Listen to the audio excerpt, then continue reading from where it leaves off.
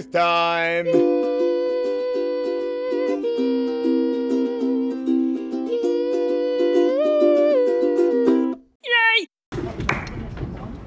Alrighty, hey guys, I'm Josh, I'm the Youth Minister, and it's my joy to speak to you from Matthew chapter 5 tonight. So, keep your Bibles open. If you don't have Bibles, bring them. If you have something to take down notes with, that'd be excellent, but up to you. I wonder if you've ever thought about what it looks like to be a Christian in the world.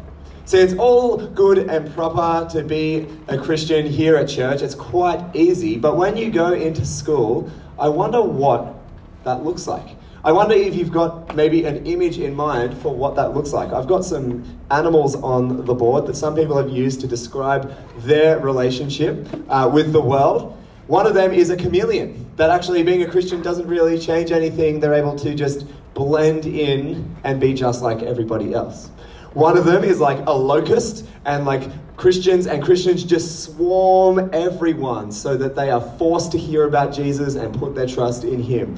One of them is like an eagle, where people are kind of like, I'm a Christian, so I get to look down on everybody else. Sometimes people might think a bit like that. Or maybe like a lion, that actually I'm going to be brave and empowered by the Lord Jesus and by what I know about him to be true. We're going to take some sort of weird political throne. Some of these images are helpful, some of these are drastically unhelpful, but I thought it would help us start thinking, what does it look like for you to be a follower of Jesus in a world that doesn't love him?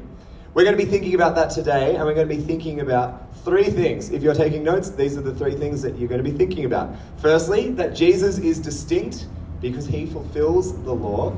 Secondly, that God requires and demands a distinct righteousness. And thirdly, that God's people are called to be distinct in the world. So firstly, Jesus is distinct because he fulfills the law. We had a look at Jesus last week, and we ideally look at Jesus every single week here at Christ Church Youth. He's a guy who lived 2,000 years ago. And as we've been reading through this book of Matthew, we're halfway through chapter 5 at the moment, but we're met with Jesus. We see this guy that is kind of like the fulfillment of a whole bunch of promises that have been made. This is what we see here, and we see this in verses 17 to 18. Can we have that on the slide, thanks, Ben?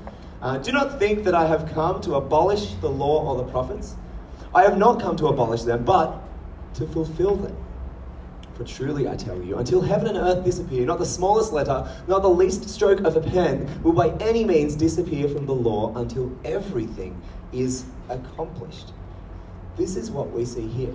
The law and the prophets is a summary of the Old Testament. If you hold up your physical Bible, can everyone do that for me, please?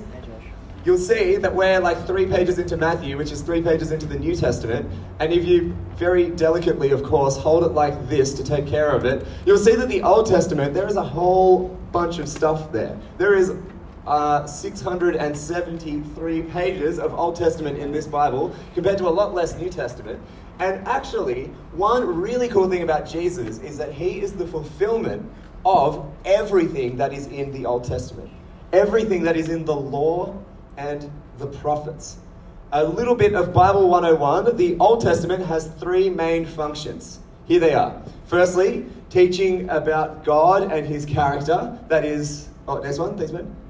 Teaches about who God is and what he has done. Secondly, the Old Testament has prophecy about the Messiah. That is, these promises leading towards an expected king. And thirdly, the Old Testament shows God's people that he loves, how they are to live. Now, Jesus comes as the fulfillment to all of these. A guy in my scripture class a couple of years ago said that the Old Testament is the hype train for Jesus, to get everyone excited about what God is going to be doing in the world. Every single thing in all 39 books of the Old Testament point towards Jesus. And they point towards this man who didn't come to say they were pointless. No, he's come to fully and utterly fulfill them.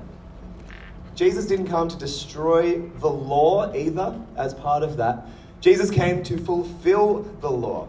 Jesus successfully completed everything that was in the law and understood it to his very being because he is distinct, because he is holy, because he is fully and completely and utterly righteous, and he's the one that all the people back then were waiting for.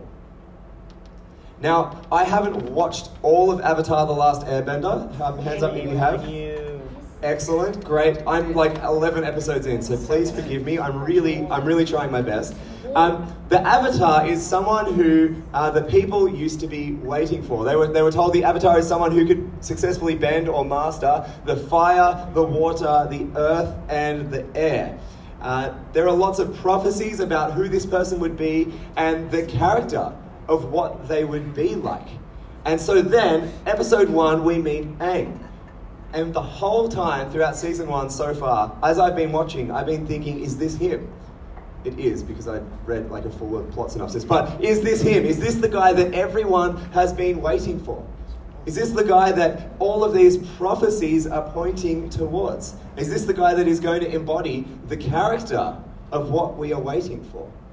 The people in the world of Avatar: The Last Airbender are waiting not just for someone to fulfill these prophecies, but for someone to be the character of this leader that the Avatar is. Not just to tick all the boxes, but also to fully fulfill the heart of what is going on back then. Jesus is the fulfillment of all the prophecies and doesn't just tick the boxes, but is the fulfillment utterly to the heart of what is going on with the Old Testament. He knows what God was saying, he fully understands what God is saying, and he has completed what God was saying in the Old Testament. He is a man like no other. What a man. And so next, God, as a result of who Jesus is, requires a distinct righteousness. God requires a distinct righteousness. Can we go to verse 19 on the screen? Thanks, Ben. Thank you. Therefore, anyone who sets aside one of the least of these commands and teaches others accordingly will be called least in the kingdom of heaven. But whoever practices and teaches these commands will be called great in the kingdom of heaven. For I tell you that unless your righteousness surpasses that of the Pharisees and the teachers of the law, you will certainly not enter the kingdom of heaven. More righteous than the Pharisees. If you haven't been around church much, the Pharisees were these kind of top dog, uber religious people. They would do everything. They would never miss a week of church. They'd read their Bible every single day. They'd tick all of their boxes to make sure that they were just getting by, to make sure that they were going to be right with God because of what they'd done. Now the Pharisees, in trying to be so good, fully missed the point. They fully missed a relationship with the God who knows them. And they were focused on their self instead of him. We're going to see over the next few weeks Jesus attack some of the things that the Pharisees trusted in. But Jesus is saying that people need to have more righteousness than the Pharisees. And that might go over our head. But that's impossible. You and I can't be more righteous than these guys. They'd ticked all of the boxes. They'd done all of the right stuff. So what Jesus is saying is an unachievable command. There is no way that any of us can actually be right with God. There's no way that any of us can actually have a full, complete righteousness greater than the Pharisees, unless God does something about it. Unless God moves through history, through a man who came to die, who came to rise from the dead, who came and fulfilled everything that the law was pointing to so that people that trust in him can have life with God forever and be made completely and fully righteous. This is the promise of God. This is the promise of God to you and to I, that if we trust in Jesus, we can be called fully and utterly righteous. That God can give us his righteousness. And so as a result of all of that, God's people are called to be distinct. God's people are called to be distinct. You might have noticed as we were having the Bible reading, I only started really talking about the second half. We're going to go to the first half now, but I really wanted to make sure that we had what we were saying in the right order. I don't want to tell you how to live without understanding why. Because the only reason that we want to follow God is because of what he has already done. The only reason that we should try and obey him is because who he has made us to be. And so it's understanding that we've been given righteousness, that we then therefore want to live in a righteous way. And here's what Jesus has to say about that from verse 13. He says, "You are the salt of the earth. But if the salt loses its saltiness, how can it be made salty again? It is no longer good for anything except to be thrown out and trampled underfoot. You are the light of the world. A town built on a hill cannot be hidden. Neither do people light a lamp and put it under a bowl. Instead, they put it on its stand, and it gives light to everyone in the house. In the same way, let your light shine before others, that they may see your good deeds and glorify your Father in heaven."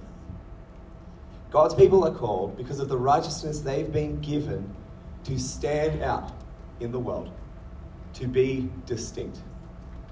We're going to do a little activity now. Can I get my assistants to please escort some things to the front? And I will take one volunteer from each year group. I won't pick anyone, just one person from each year group. Come up the front. You will not be physically hurt. Just emotionally. Monty's laughing too much. Monty, I picked Monty. I thought you weren't going to pick anyone. Yeah, I know, you were laughing. Okay, more hustle from year 9 and year 10. Let's go. 9, year 10. Come on, come on, come on. Yeah, Taylor. Yeah, Taylor. Woo! And year 9. Ryan. Who wants it? Just down here would be excellent. Thanks. Year 9. Year 9. Everyone look at your closest year 9 and point at them and peer pressure them into coming up the front where they will not be physically hurt. Noah! Noah! That sounds like a chant for Noah. Yeah, Noah! Excellent. Okay, guys, what's going to happen is you are going to, we might just move that table forward just a little. You are going to stand behind this table in year 9, year 10, year 11, and year 12, just like this. And there are 4 cups of water. Nothing wrong will happen. Everyone stand. Go. Do the thing. What is going to happen is I'm going to count down from 3 in just a second, and you are going to down the entire cup of water. This is not a drinking game, this is an illustration. Okay, what is going to happen is we are going to count them down, and they are going to down the entire cup of water. First one to finish wins. Right hand on the cup. Come on, Noah! Right hand on the cup, keep it on the table, and it'll be bam. Okay, can we do that? Do we know what's going on? Yes, okay, everyone. 3, 2, 1.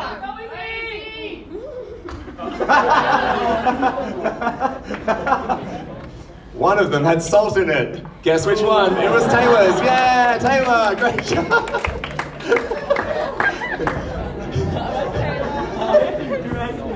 So glad it wasn't me. It wasn't mean, it was an illustration. I'm sorry, Taylor. Come on, Josh. You want to go wash me out that? You definitely can. The moral of the story is salt is distinct. You can tell when salt is in something. The reason I got people to do that was so that we could actually see that the salt makes a difference. The salt stands out, and the salt can't just blend in with everything else. As Christians, we've been given righteousness from God that makes us distinct. And we can't just try and blend in and be like everybody else. I have a vivid memory when I was on a camp in year 8 one time. It was my school Christian lunchtime group camp, and we were towards the end of the camp, we were brainstorming ways that we could pray for our group. And I suggested something like, how about we pray that we'd be more cool so people would like us so then they could hear about Jesus. And I have this memory that my leader said, "No, Josh, you've missed the point. You're called as a follower of Jesus to stand out from the world." I was like, whoa, and it got me. We're called as followers of Jesus to stand out from the world. And that'll mean not being as cool. That'll mean doing things that are different. Doing things that seem stupid to every single person around you. Back to the question from the start, Christians are not meant to be chameleons. We're not meant to fit in. We are different. We have been given a righteousness from the distinct Creator, God of the entire universe. We can't just kind of hide away and keep that to ourselves. Summer camp was excellent. Hands up if you went on summer camp. Great job. That was so many of you. If you weren't there, that's okay. You can come on the next camp, which will be winter camp, or the Year 12 school leavers trip if you're in Year 12. had the best time ever. And it would have been so nice to just stay there forever, right? To just stay as God's people gathered around God's word forever. But we can't do that. We have been placed in this world to share the message of Jesus, to model what it looks like to love God, to be distinct, to be salt, and to be light. To be salt and preserve the life that is on this weird planet, to make a difference, and to be light, to speak the goodness of God into the darkness of this world. Guys, we're called to shine bright for Jesus. Model the characteristics that we see in the verses just before this, from verses 3 to 12. Be meek. Love God and others. Hunger and thirst for righteousness. Be merciful. Be peacemakers. Be kind. Be loving. Welcome all people, even if it might hurt, and even if it might be awkward. Guys, it's getting harder and harder to be a Christian in this world. The busyness of life and the pressure from school, even now, it's hard to cling to what the Bible has to say. And sometimes Christians are seen as outdated, archaic bigots when we hold to what God says about something like sexuality. And telling people that the world doesn't actually revolve around them is some kind of revolutionary idea. Being kind and patient is seen as being weak and lazy. Respecting and submitting to leaders is seen as an absolute joke. Holding hope that God will bring true justice about this world is more and more difficult the harder it gets. Guys, it's into these situations that we have a chance to be distinct, to stand out, to be salt, and to be light. We can humbly speak the beautiful truth of Jesus and live that out as well. Look at how many people are in this room. I counted 70-something youth earlier, as well as leaders. Can you imagine how cool it would be if there were 85 people shining brightly for Jesus on the North Shore of Sydney? 85 people who look different. 85 people who, when the world sees you, goes, wow, they are different because they have something I don't have. They have a distinct righteousness given to them by God. Guys, we've been given this distinct righteousness, and we need to be distinct in the world around us, and so let's do it. I'm going to share quickly about one of my friends who does. This is Jake and his wife Claire, who is not my fiancée Claire. They're different people. Jake is someone who loves Jesus. I served in youth ministry with him at my old church for a good 3 years or so. When he uses his time to serve at youth at church, he gets laughed at by the people that he used to work with.